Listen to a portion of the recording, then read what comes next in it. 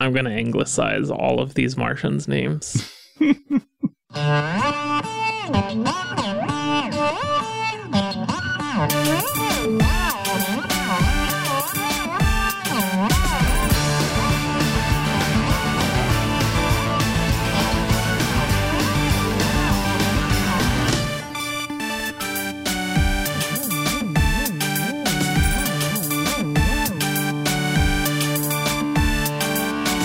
Hello, and welcome to Double Issue. It is I, Quentin Pongratz, a host of Double Issue.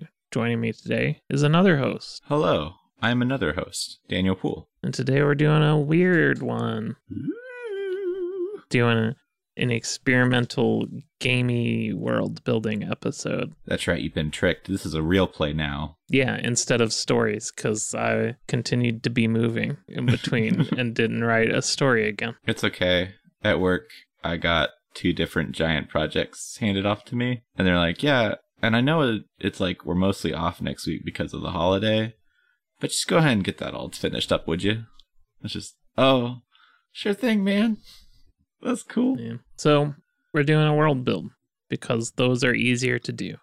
And they're also more fun. Yeah. At least I was thinking about this. I was like, they're more fun. Why isn't the whole show that then? But I like the fun of the stories one is a very different fun. The fun is in like the work put into it. See, I have a whole lot of fun with the stories whenever I first hear like the completed story coming out. Yeah, the fun is the getting to the finished product on those. The record session of those is basically just chatting about the stories. Yeah. But it's more fun to create than it is to do a piece of a larger pie. I also kind of like our single stories because we can kind of make up stuff and then we just have to deal with that. Whereas in World Build, we can kind of democratically go back and forth. Yeah. So today we're playing a game of Microscope, which is a thing maybe you haven't heard of before, but it's the tagline is a fractal role-playing game of epic histories by Ben Robbins. Yeah. And we've played this a few times just on our own and had some pretty good experiences. Like we've created some pretty cool worlds. Yeah, and it's basically creating a timeline mostly. We have some setup work already done, but as we go through this episode, we'll be adding points to the timeline and asking questions and answering questions, and we'll be able to zoom back and forth through time as well as in and out of time. We can like do broad strokes like declare that a war happened in between these two events, and then later on come back to it with a finer degree on our microscope here and figure out even like down to what a general's decision, what kind of impact that had on a battle in the war. Yeah. And for our microscope game, we're going to be looking at the Martians, pre-Earth, figuring out what brought them to Earth. Yeah. Our big picture is an alien empire rises and falls. And we've already bookended our history. We're going to be starting with a vague event we're calling right now the Grand Unification. And our endpoint is going to be when the Martians leave Mars on a ship to crash land and become Atlantis. And then we've got a palette that we've discussed that has yes and no items for our universe while we're creating it in this place. So we've just got a couple items that are like, yes, these story elements can be included, and no, these story elements shouldn't be included. And really the biggest one we had was like, no immortal characters, because microscope games get derailed really quick by immortal characters. So the first thing we're going to do is we're going to each add a thing to the timeline for our first pass, and then we'll go into turn order and explain what we're doing as we do it. Cool. These are going to be big events? They can be events or periods. Okay. I guess I should explain what events and periods are. So there's the like 3 levels to the timeline. You've got the periods, which are large sweeping periods.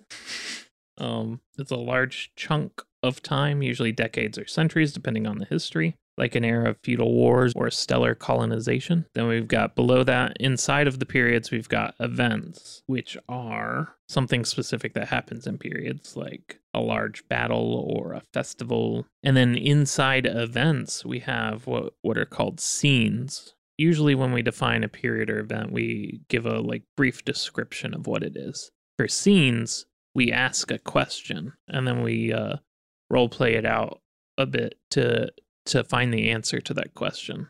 Sometimes they're going to be obvious answers in a short scene, or sometimes there'll be events or questions that seem like they might be obvious and they come across a unobvious answer, which throws a wrench in everything. And then I want to remind you, Daniel, no one owns anything in the history. You can make an event and say, this is when the prophet gets assassinated, or this is when the awesome city you guys have going on, you guys have been going on about gets nuked. Boom. We can't contradict anything, but no one owns anything, so killing or destroying things is allowed. I think it's a story in one of these books that one of someone's favorite game is they had everything basically figured out. There was like a big war near the end of the timeline, and then there was space travel after it. And everyone assumed the timeline was basically settled. But on the last turn, someone decided that there was like nuclear holocaust right after the big war. And so it just suddenly opened up this chasm that no one could close because the game was over. Oh. That everyone was then, after the game, just wondering about, like, oh, there's like basically a whole second history in there. Like, how did they get back all the way? We were discussing it before we started, but we are saying that Mars has a lot more water at this point. Enough that it's mostly ocean. Yeah. Mars, the water world. And somehow we gotta get all that water off of Mars. We have done our first pass. Do you want to say what these are, Daniel? Yeah. So during the Grand Unification, Excalibur is forged for the Child King, Vogath. Okay. And then you've got Touch the Sky. It's a period. Touch the Sky, the time of many great towers that extend out of the waters.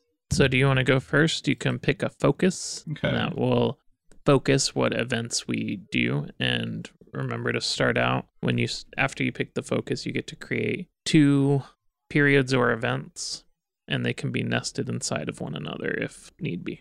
Well, I'm interested in following up with the towers further. So I'd like to make the towers the focus. Okay. I believe And they're then called air scrapers.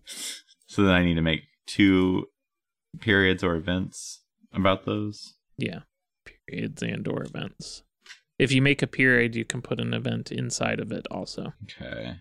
Okay, do you want to say what you have added to the timeline? After the Touch the Sky period, I added a period of indeterminate time after, in which the skyscrapers fall back into the sea, and we played around with some names for it, but right now we're sitting on air scrapers, more like sea scrapers, and I decided that would probably be a negative aspect, and I put an event under it called the Destruction of Babel. The largest air scraper tumbles into the seas. Also negative. Also negative. So what have you got? So I have added an event in the Touch the Sky period where I have said the Science Council deems the technology of water holding, trademark pending on name, to be safe enough to build structures with. A Science Council has deemed a technology, whatever technology it is they need to build these things. So do you got an idea for a name there? Or a type of technology or something? We call it the pump. Yeah, like, I don't know. It's got to be fancier than that, huh? What if, because I have to add an event after this, right? Yeah. I've got an idea for the inventor that makes the technology. What if it's like a Magitech? Like, what is the technology doing is maybe something we need to flesh out real quick. Yeah, so I think it helps keep the water moving through the buildings. So it's some sort of purification system, but also possibly magically powered. So a giant toilet. The Science Council deems the flush tech to be safe enough to build structures with. Okay. Well, let's see. The stagnation no more. What about the hand wavatron? Keep it moving. We be viscous. What about Pied Piper? It's an awful name. What about just something like Aquifer? The Science Council deems the Flow Rida tech to be safe enough to build structures with. Scientist Georgia Florida Line Coalition. We're not as impressed. What about Flowmaster? Float.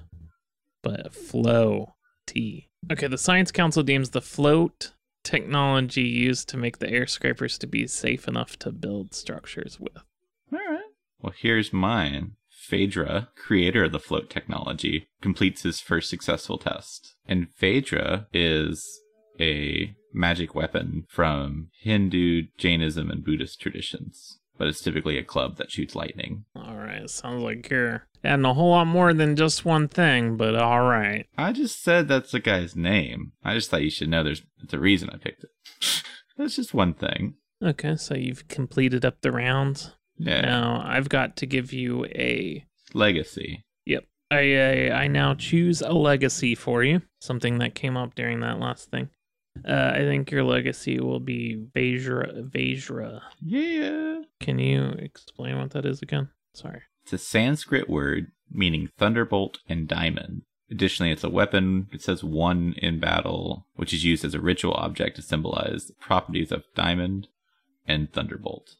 So it's a club with a ribbed or spiritual head. Okay. Oh, it's like a 4-way club? Yeah. Or a 2-way club? Oh, it looks like it's a double-ended club. It's showing both. Do you see this one with 4 of them? Oh, I just it's on the wiki page. Let me look up. Oh, man. Oh, okay. Guess we should determine now, is it 4 or 2? It's 2 2s that combine to make a 4. That works. You can dual wield them or snap them together and then create like a sort of boomerang type of device. So I guess if you're not looking at this, it's like a small club that you hold in kind of the middle, and each end has it kind of looks like a maybe in some ways a talon. Also a little bit like those king's crowns that are kind of like curved at the top. Was that kind of fair? The crown's what I saw first, but then when you said talon, I saw that too. Yeah, and some of them have kind of claw-like properties on the end, but it doesn't seem like it's for stabbing so much. But it's sort of like a medieval Europe scepter, where it's more decorative than necessarily for actually smacking somebody with. Yeah, but it's kind of just handheld and not much reach, but the like kind of extends on either side of your hand that way. So I guess in the dual wielding form, just kind of bash with it on either end, and then you can combine them together into like a cross shape. And I assume twirl that around or something, because I don't know how you would wield it at that point. But maybe as a boomerang. Yeah. Since it's thunderbolt as part of the properties, I was thinking he was like shoots lightning out of it underwater. Yeah. Well, that's the reason he built the towers. Maybe it's more thunder underwater. That's true, like a sonic weapon. Yeah. And then I get to create an event or scene with Vajra. Oh. I'm going to create a scene, our first scene here. Underneath the event, Excalibur forged for the Child King Vogoth, I have made a scene that asks the question, why did the wielder of Excalibur kill the wielder of Vajra? Okay, so I have asked the question. Now we can make a scene. I guess we can roleplay or semi-roleplay since it's only the two of us. We can each pick a character we decide the actions of and then kind of do surrounding characters as necessary. I assume Vogoth is going to be there. Whoever's wielding Vajra. And I don't know who else would be there. They're in a battle. Yeah. This is during the time of the Grand Unification, so they have some sort of disagreement. Excalibur was just forged for Vogoth. So perhaps Vogoth is at a disagreement with this Vajra person. What if the Vajra person is the maker of Excalibur? Well, then that falls into a literary trope of like the sword maker that gets killed by their own weapon. So let's say, what if they wanted to stop them from making more weapons as powerful as Excalibur or something like that? Well, we haven't gone into the forging a whole lot yet. Yeah. So perhaps Vajra person is maybe like another piece of the army. Like this is some grand unification. These are like two united nations / army, and perhaps it's power grab, Yeah. or is it more personal? I mean, it could be both. What if they're one of their like commanders or like fellow generals, and they kill them to take their army, but also maybe for a personal reason? Maybe they liked their lady, so they're trying to cover up a personal matter with active war. Aren't they all fluid? Yeah, I'm sorry, mate. It's hard to think in these terms in something that's kind of an alien society. Yeah. Oddly enough. So do you want to be Vogoth or Vedra person, which you've named maybe Ciri? Yeah, as a name I just found on the Don John fantasy name generator. Oh, it's nighttime, and it's hard to think of these things because I'm thinking of above water things, of like a general's tent. A general's giant clamshell. Got some natural underwater cave formation. A really nice piece of coral. They've got some way to like, do they see underwater? They got like dark vision? I mean, they gotta. Or do they have lights everywhere? Like, do they have lights as part of their body? I guess they could. That seems really cool. What if there's a lot of bioluminescence too, just in general? So maybe there's little patches of light under the water. Yeah, but I would just mean like as part of their bodies, some sort of bioluminescence type stuff. Yeah, that seems cool. I think maybe Ciri is going there to assassinate Vogoth and is like sneaking into the tent. So they've dimmed all their bio lights. Maybe Vogoth maybe they did something to force Ciri to want to kill them. You be Vogoth.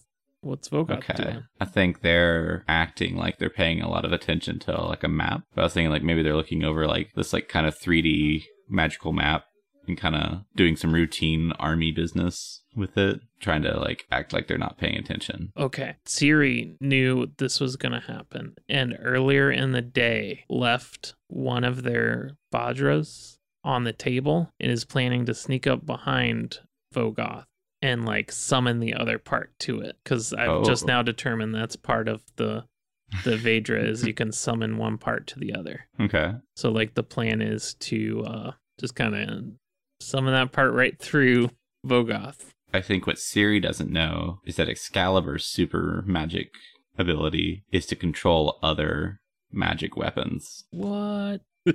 And so they just like put up a tentacle and it goes around them. How? And then That's it. That's as Ciri. Oh, okay, yeah. Ow! I think Vogoth doesn't answer. They just make both of the Vedra electrocute Ciri, like connect the current between both of his hands. And then after he's already dead, he's... Well, hold on, what's all this? Let me break down your terminology. Both. Yeah, both I of thought they were very tentacled. Single. I just meant like both doesn't apply to both of their hands. I was saying like they catch the other one, like the other half of the club. Through both of the Vedra? Yeah. Okay. I thought you said both of their hands. No. And I was Ciri... like, they've got many tentacles. Sorry. Appendage. Vogoth, like, kind of waves away the Vedra, and Ciri catches it. And he turns around and, like, zaps him with it. And, like, while he's kind of weak and not quite dead, he's like, they're like, that was my power. Or something like, you fell just for my trap. I guess I could have Ciri say why, but I feel like the why is because Ciri was going to kill Vogoth. Yeah. So. Well, if Vogoth set it up, though, he says something like, well, it's a pity that you failed your assassination. Like, someone's going to have to lead your army now. And then he goes, isn't that right, Ciri's mate? Because they were in it all along and whispered assassination things into Ciri's ears. Or whatever they have instead of ears. I think they've got ears, like little ear holes. They got vibration sensation. Do they speak by telepathy? What if they speak by a combination of telepathy and light signals? Oh, I like that. So why did... Yeah, it was to take control of their army. Seems good. / in self-defense. Okay, so that's one round done. My focus will be... I'll just go with Excalibur. In between the Grand Unification and Touch the Sky, I have added a period called Excalibur. A time when Excalibur is sealed away and the weapons cores have more autonomy. And then inside of that period, I have an event. Each weapon develops a council to help share the burden of leadership. So each individual weapon. Yeah. All right. So now I need to add an event or period. Event, period, scene, somehow related to the focus of Excalibur. Okay. Now touch the sky and the fall of the air scrapers seem like events within the period of Excalibur. But we'll work it out. Yeah. Well, maybe this will help. So I have Excalibur is freed from its vault, but lost to the depths. Where is that? Under more like sea scrapers. So during the destruction of the air scrapers, the Excalibur is lost. Okay. I have created a scene underneath the Excalibur is freed from its vault but lost to the depths. My scene is the question: why was Excalibur's vault at the top of the highest tower? Oh, that is a very good question. Yeah. I got characters. Okay. Guard 1, Guard 2. Hey, Guard 2? Did you ever notice it's kind of weird? Give them names. Okay. So you're Guard 1, I guess. You took that role. Yeah. I'll name your guy. Okay. Chusag. And Guard 2, Zoida. Zoida. Sorry, go ahead. Zoida. Zoida. Kind of weird. My guard's very like into their own name. Oh, okay. Yeah. Yeah, we get it. That's your name. It's on the name tag, Zoida. Zoida! Okay, go ahead. I'm getting in character. Is it weird that we store Excalibur, the very important and dangerous weapon, on top of the tallest tower? Whoa, Excalibur's in there? Yeah. That's why it's such an important vault. No, they didn't tell me it was important. They just said, go up to that tower, and I was I live on the sea floor. You know how long it takes to get up to these towers? Oh man, the traveling by school is just awful. With all the stops they have to make on the way up. Yeah. But you're saying Excalibur is in there? I mean, yeah. And they're paying... It uses the tentacle to point to several signs. And they're paying us 250 squazogs per Plonton.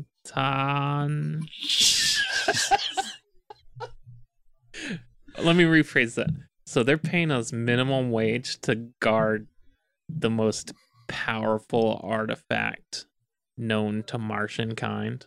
And Chusag kind of like glimmers with some unsure bioluminescence and goes, you bring up an interesting point as... Sorry, I did that so wrong. Froki, the magical terrorist, attacks them. Attacks them personally? Yeah, just like comes at them with some magic. Would be specific on the magic. I think it's like magic missile, but they're like doing it to where they like launch it as they're spinning on all their tentacles at the same time. So it's almost like they're doing a cartwheel of magical missile. Yeah. It's like an over the top, like the Chinese science fiction fantasy movies that have like way over the top action. Yeah, no, I'm fine with it. I'm on board. So he knocks them out, and then I feel like we're no closer to our answer. Oh, that doesn't explain. He looks up from their unconscious bodies and says, because it's really hard to get up here for us. Okay, so then Vroki blasts open the door, and like all the water flushes them out, and then they're just out in the air. Like, I don't know, like... I think maybe there's like some contraption or something that's like the weapon was just kind of like, I don't know. It's they are able to put it out in the air is maybe the answer. Oh, like the weapon itself? Yeah. Oh. But that feels like too loose of a, you know? Like some people could get some water suits and just climb up the side. What if it's because the sword is protected by a giant bird? Just this giant, like, dinosaur-like bird. So Vroki puts on their air suit. They're going out into the air suit. They suit up next to Chusag and Zoida. And then blasts open the door. Water floods out near the rock that I assume that the sword is held in. Right. Of course. Steps outside and is immediately picked up by a large bird. Yeah, this giant pterodactyl thing that... Okay. So, they've got the vault on top of this tower, and they've got guards guarding it. inside. But the reason it's up on the tower is because they've got a giant like pterodactyl thing guarding it. And whenever Vroki steals the sword, it flushes him outside and he gets attacked by the pterodactyl. And so like if this was a movie, the camera would watch their fight for a second and then he would accidentally drop the sword. And you'd just watch the sword drop into the ocean while he and the pterodactyl are fighting in the background. And the sword just plunges deep into the water. Yeah, I mean, you're filling in a lot of blank space that could be ripe for more questions. Sorry. Now, my immediate next question is something we may have to come back to. Why they got that bird? Why is that bird better than like a seabird that they could have underwater? There are many questions that this answer asks. Yeah. But we answered that question. I feel like that question is the first couple of minutes of Man of Steel, where they're on planet Krypton, and there's so much stuff happening. And while I was watching, I was like, I have so many more questions about this section of the movie than the rest of the entire movie put together. Well, then maybe you should watch Krypton this fall on Sci-Fi. I should, because it looks interesting. I've heard good things. I have to hear a lot of good things about it before I'm willing to check it out. Now I need to give you a legacy? You give me a legacy for something in the things we did this past round. So I'm going to make it Giant Bird Guard. And then you make a scene or an event with the Giant Bird Guard, which we should probably name Tom Bombadil. All right. Scene. Gotta think of a scene. You could do an event. Think of an event. You could do a scene. Daniel's scene is right after the scene I just did. And the question he is posing is, why wasn't Excalibur found? Can I suggest a character in this scene? Yeah, go for it. Zoida! They survived and kept it for themselves. Yeah. And so far, I had characters in the scene such as the current Phaedra, Wielder, Yurik, the giant bird guard, and then Zoida and Chusag. But they did, though. Oh, they could have survived. You think Vroki is taking hostages? No way, man. All right. It's just their corpses. Vroki's a death dealer. Oh, that's real good. I'm adding that to his description. Their description. Yeah, their description. Tips on bird guard. I was going to say, are you just going to chirp? You want to start? All right.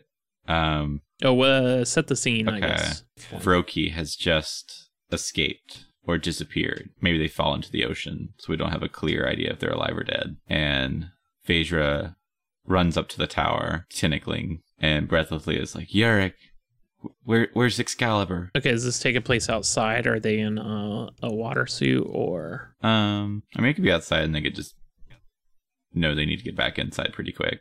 Okay, what'd you put? Sorry. They run out onto the bridge to the tower vault, and it's like, Yurik, where's the sword?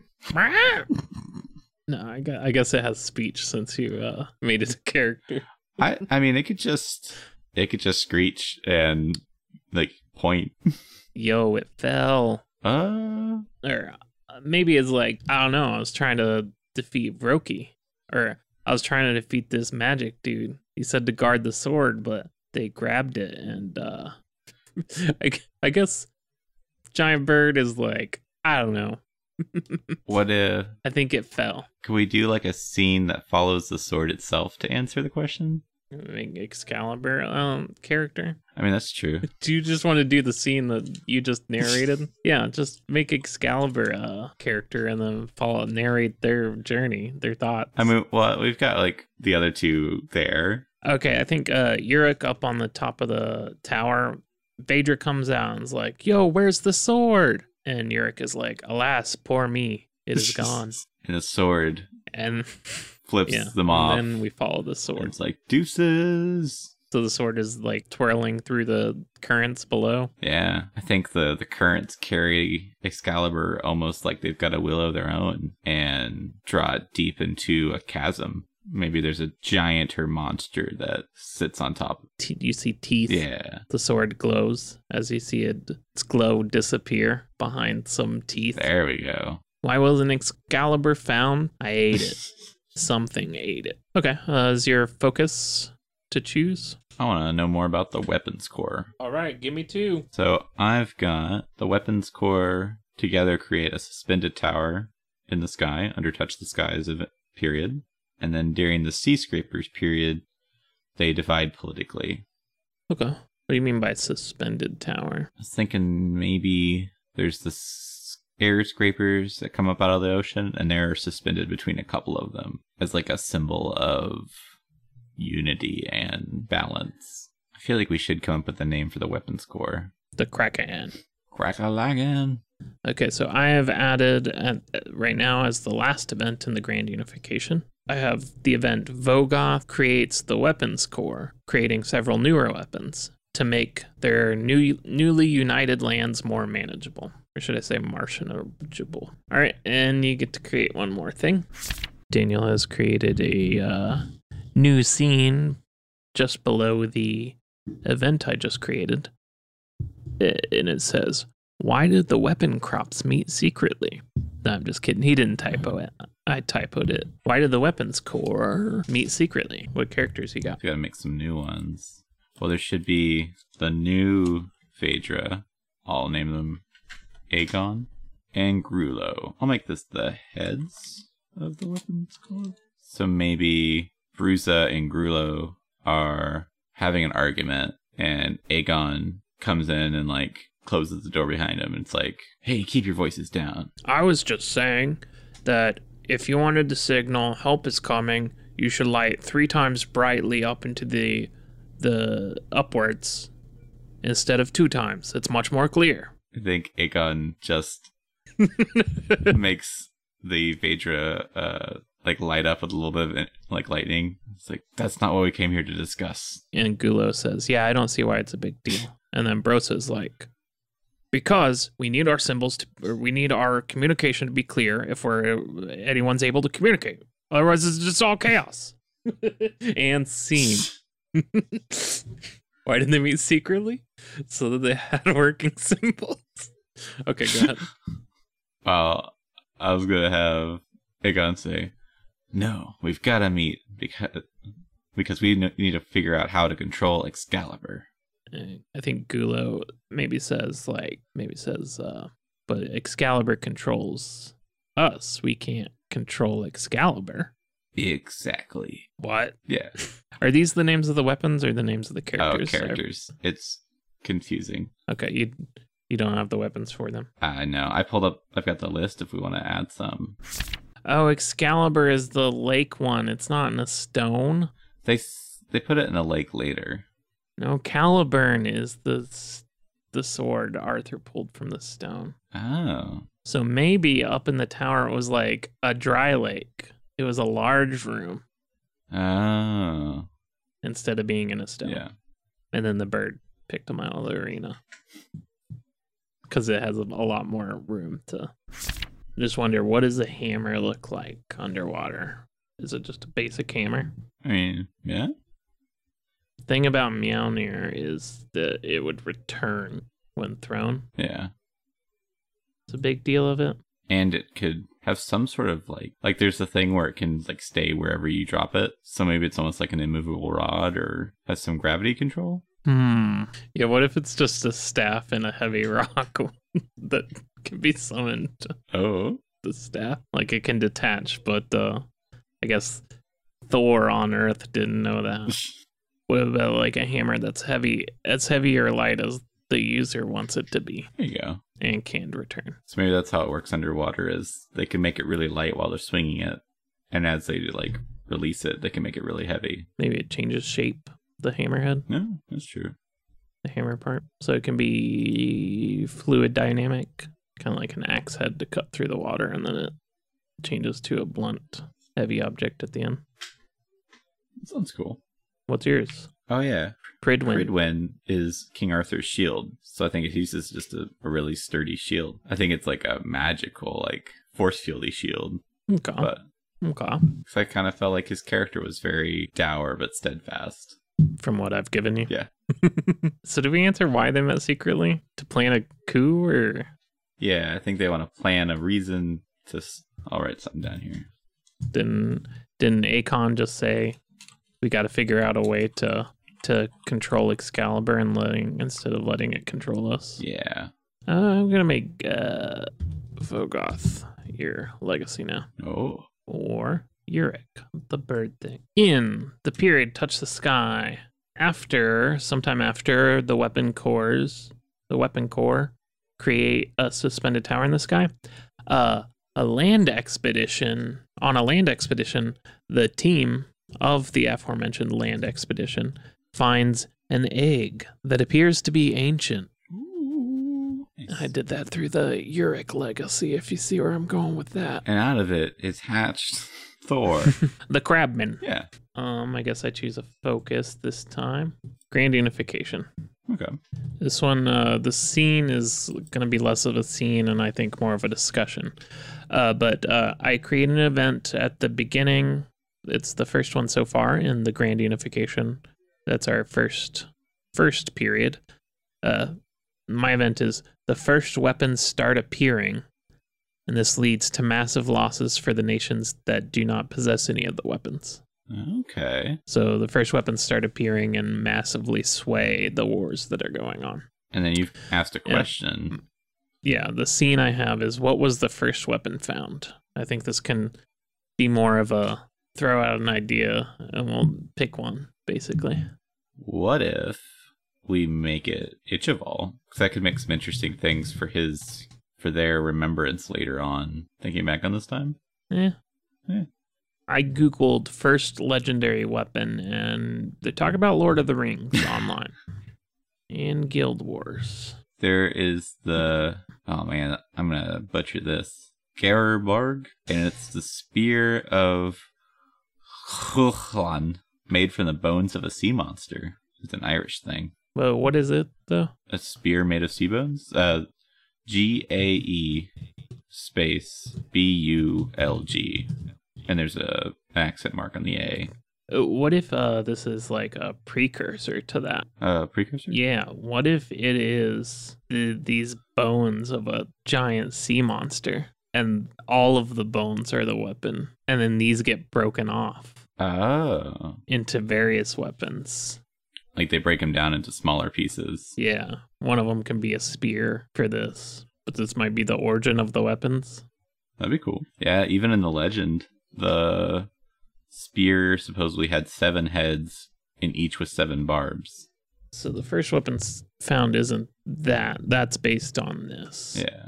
This is like a skeleton mech suit, biomech suit. Oh. Whoever found that goes on like a rampage, and then pieces of that are found and crafted into weapons. Okay. Yeah, it could work. I really like the idea of the skeleton mech suit. Like a huge, I don't even know the shape. Like I'm thinking whale just because that's like the largest sea creatures here. So since it's in water, it really would need like feet like we have. Yeah. So what if it's all the bones, but they're all like pushed up together in like a weird texture? Like instead of actually resembling the skeleton of a creature, they're all shoved up around the wearer in like a weird, like Channel Zero's Teeth Kid. I should have known. Okay, I see what you're saying. There's a lot of pictures of just kids with teeth. Kids' teeth. I can see that. Like a very compressed skeleton instead of being spread out. Like maybe it still resembles a whale. Yeah, and it's still quite a bit larger than the person in it instead of being form-fitting. Yeah. But less of the supermassive with a bunch of gaps in it. Yeah. Okay, cool. You could just call it the first. Oh, that's true. That was my 2 starts for Grand Unification. Okay. You've got something to put in somewhere related to the Grand Unification. So right after your question about the first weapons, I have the first is defeated in battle. Oh. Maybe that's a group effort to take them down. Okay. Did you want them nuked that soon? What? Did you want them nuked that soon? There's many events in between those 2. Oh, okay. I will add 4 now. Daniel put this event in between the first weapons start appearing and Excalibur forged for the Child King Vogoth. So somewhere between those two events, the first is defeated in battle. I gotta create one more thing relating to the Grand Unification. Okay, I've got a scene underneath the first is defeated in battle. The scene is, why did the first turn to dust when Kiln touched it? Ooh. I guess Kiln is there. Yeah. The first, obviously. Although they might not be doing much. Obviously it's a great big battle happening. Some people have united, perhaps. Specifics more or less unknown, vague at this point. What if we had Kiln is what? Oh, if we had Ciri there, because then they could be like watching or like getting ideas. I think there's got to be like a wizard involved. I'm about to say Vroki, but he is probably not yet born. Probably not. And I realized after we said Vroki the wizard that that's really close to Loki. I'm not Brokey, the guy with no money. Oh, poor hobo wizard. We can find out at first. Kiln is like, I'm going out there. I'm going to defeat it. The first is like, rah, destroy everything. And Ciri's like, hey, you can't defeat that. First you need the magic stuff. And Kiln is like, I already put this gel on my hands. Old wizard Bondi. I don't like this scene.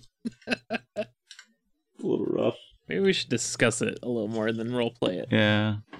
Since we've got two people. Some of the scenes work out well. Yeah. Let's see. Well, what if Ciri is like a super engineer person, and Wani is a super magical person, and together they make something for Kiln to fight with. As long as it's like a gel type substance on Kiln's hand. Okay. What if it breaks the connection between all the bones? Almost like a virus? So they run up and they start touching the first, and bones just start dropping off. So Wani is like creating a spell that should dissolve the bonds between bones. Yeah.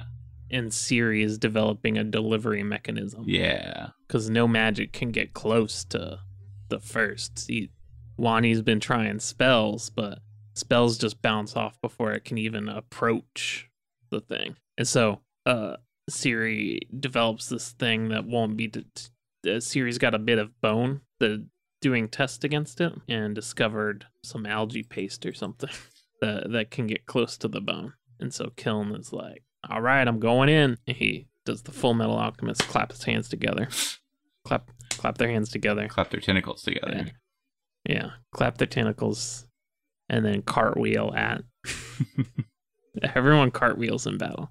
I mean, it makes sense. And maybe it's at this time, Ciri, in doing these tests with the bones, sees potential for crafting things. Yeah, I like that. There's less role playing, but yeah, I think that's fine. We could do it how we want. Can replace my legacy or create a new one, and then you can do a scene or an event dealing with my or your legacy. I'll have the first be your new legacy. Okay. Why? So the sudden appearance of all this bone dust and magic weapons creates a magical arms race among the different kingdoms. So I have up here the first weapons start appearing, leading to massive losses. I think the first weapons... No, it's fine. Okay. I think the first weapons appearing on that part is... it has to do with the... just broken off bone fragments. Yeah. Are leading to massive wins. Just wielding those. Okay, so the first is still running around during that whole period. Yeah. Okay. I just want to clear it up a bit. Do you want to make this be the last round? Sure. So I pick my new focus now? Yes. Okay. Focus and then two things. My new focus will be Voyage to Earth. I wanted to get this idea before I forgot it. Yeah, there was an idea I had that I should have written down. It was a whole period that it's just gone now. Oh. So I had this idea, and this reaches out past microscope with some changes. So he said that there's these planet gods. Have we covered that in anything concretely? No, we haven't touched on it concretely in the rest of the canon. So we got these planet gods. that we haven't talked about before, but are very important and have been there all along. That's completely true. It was from the start. It hasn't really manifested in anything yet concretely, but we've had this idea we've been kicking around that... Oh, well, we touched on it very briefly in the Quake world build. We had some ideas bounce around about it. Yeah, I don't think we had determined that it was a planet god thing yet, Yeah. though. Just that there was some, like, gateway to some force. But we're thinking that can be, like, the essence of the planet itself. And each planet has one, or each planet with life has one, or something. Yeah. But... So I had this idea that they weren't advanced enough yet to make a spaceship to leave. But what they did have was their planet god. And she raises up the oceans and just tosses them to Earth through space. So just the oceans of Mars flying through space with their cities, like their constructed cities. And then when they get there, the Martian god dies from the effort. My idea was maybe part of them dies on Mars, or on the moon, on Earth's moon, just trying to tie it into Moonglow. I worked really hard for that. Now I realize that could be more a problem than it's worth. Yeah, what do you think? Does that work? These two events? What is Atlantis, the city? Because at some point I think we had it was their spaceship. Yeah, but now it's sounding like they didn't have spaceship technology. So maybe they create a city that can survive this trip. But so it's like a self-contained city, but not necessarily a spaceship. And that sinks at some Yeah, point. like maybe it's more like a submarine city. Something closer to the Nautilus. I just wonder, is there anything we could do with them taking refuge inside the body of this planet goddess? Oh, that could work, like a giant whale almost. Yeah, or something like that. That could be really cool. I don't know. Play with it. Could be a part of their body, but part of they die and some of their corpses on the moon. I also wonder how impossibly huge are these planet beings? See, I was almost thinking they're... Like fifth dimensional? Yeah, I was thinking something like Ego, where there's a small seed of their actual being, but then they just over time grow into the whole planet. See, that's too small scale for me. Okay. If these are supposed to be like elder god type things, not necessarily, some of them seem good, but like in scope, Right. just being the size of the planet is too small. So, are they connected to the planet? Something? I don't know. There's got to be like some either like extra dimensional space of them. Okay. There's some other plane of existence that most of them exist on or something. I've been very obsessed lately with the idea of how big space is and how terrifying that is. Right. And I just imagine the scope of a being that exists in space. Not necessarily in physical space, but in the scale of space. Because it's like the part of the cosmos we can see is like such a drop in the ocean of all of it. What we can see is a cup, and what we've scooped it out of is the ocean. Yeah. So I imagine the part of these beings that any mortals interact with is the cup. And there's still an ocean left of these beings, you know? Yeah. Okay. So maybe it's like a connection severing, not a death. What if it's like they reach the planet's, Earth's god's domain and they lose their power? Or like the Earth god like grips them away from it. And that's like like they're sacrificing a piece of themselves to get the people there. Yeah, maybe they can't. Their domain is Mars. They can't really go beyond it, so they cut off a toenail. Yeah. And that's what they send to Earth. And the other god just like grabs whatever they send over and just pulls it into themselves. Yeah. But I think that works. So goddess doesn't die. The piece of the goddess dies. Yeah. Maybe a physical remnant is left on the moon, and then that could be some sort of power thing for Moonglow. Yeah. To tie back into what you wanted to get out of that. I'm just now imagining an actual toenail just crashing into the moon. I forgot to mention that whatever vessel or form that they get the Martians to Earth, I thought it'd be funny if they called it the Vogoth in honor of the unification. Okay, I've got a period between the air scrapers, more like sea scrapers, and but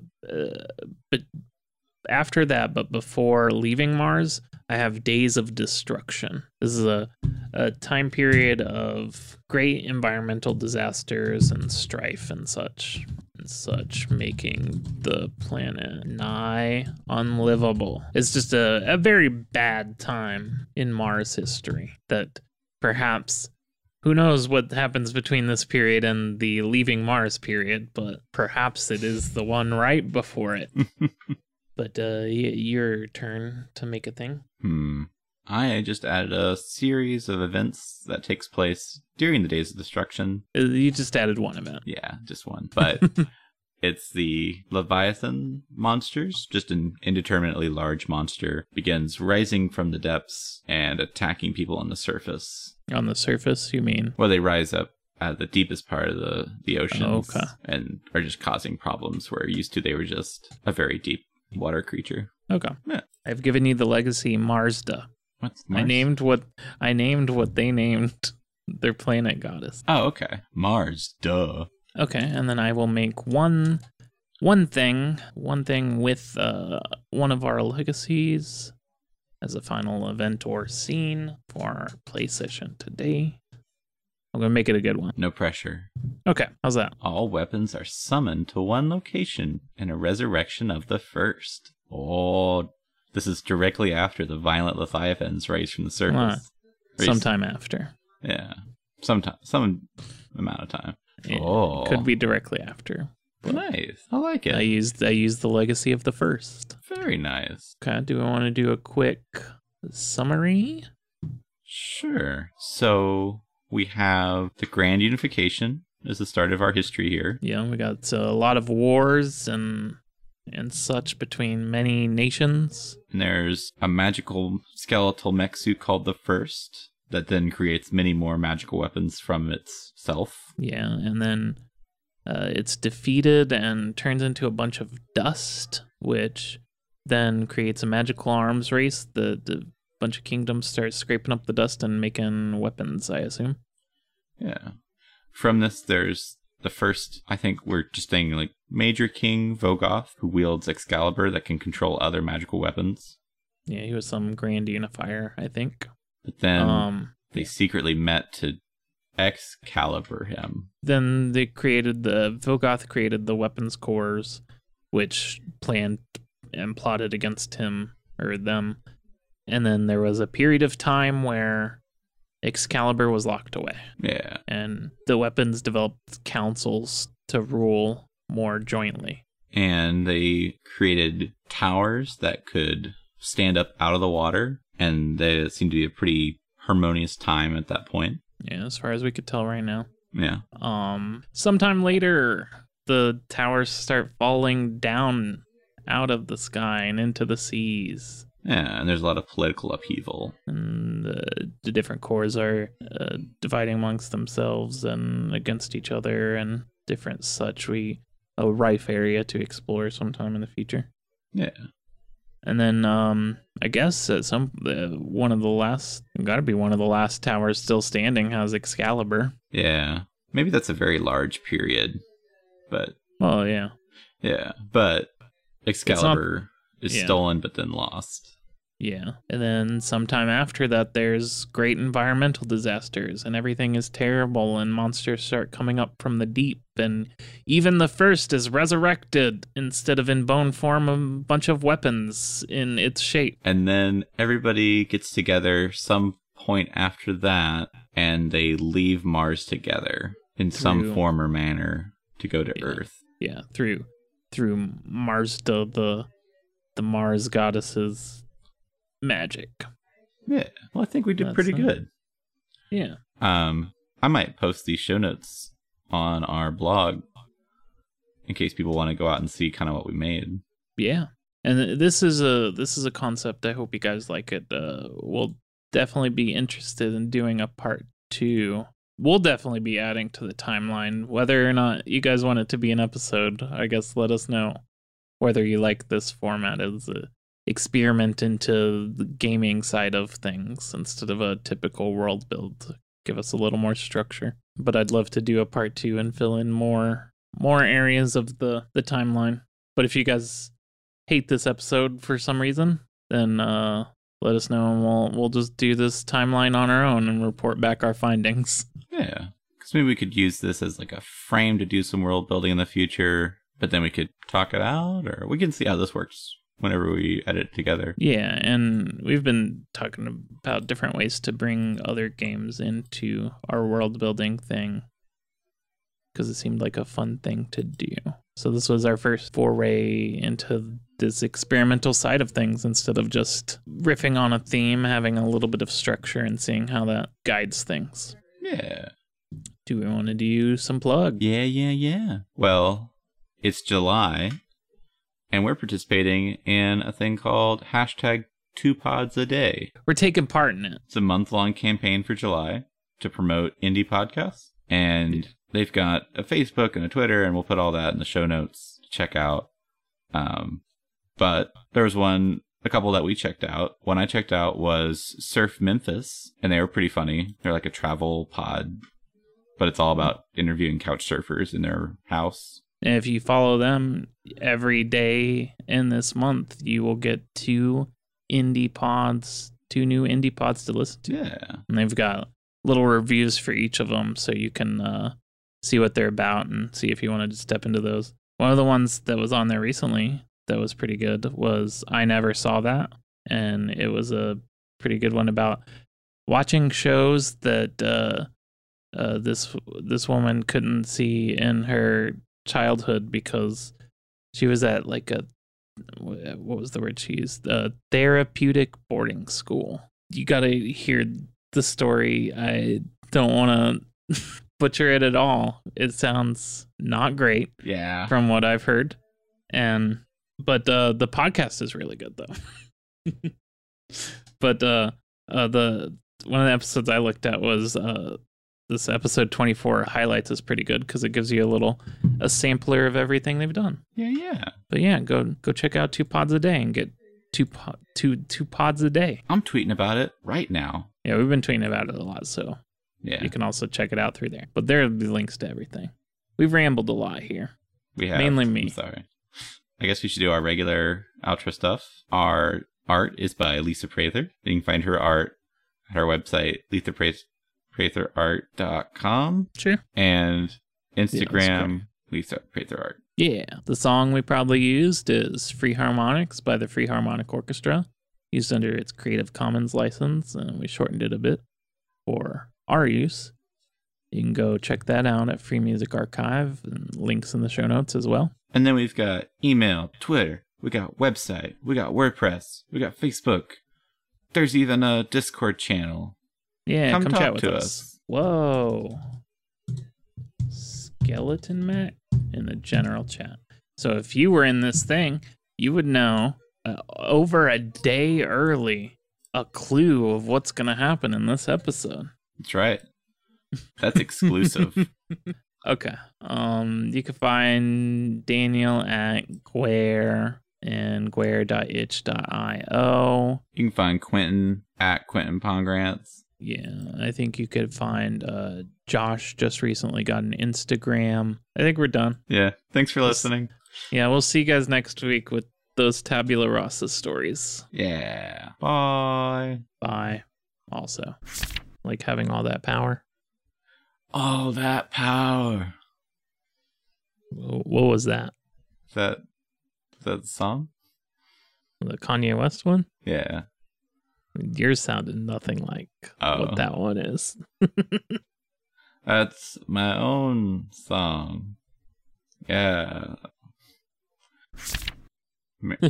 Honjo Masamune, a legendary and very real Japanese sword. Very real.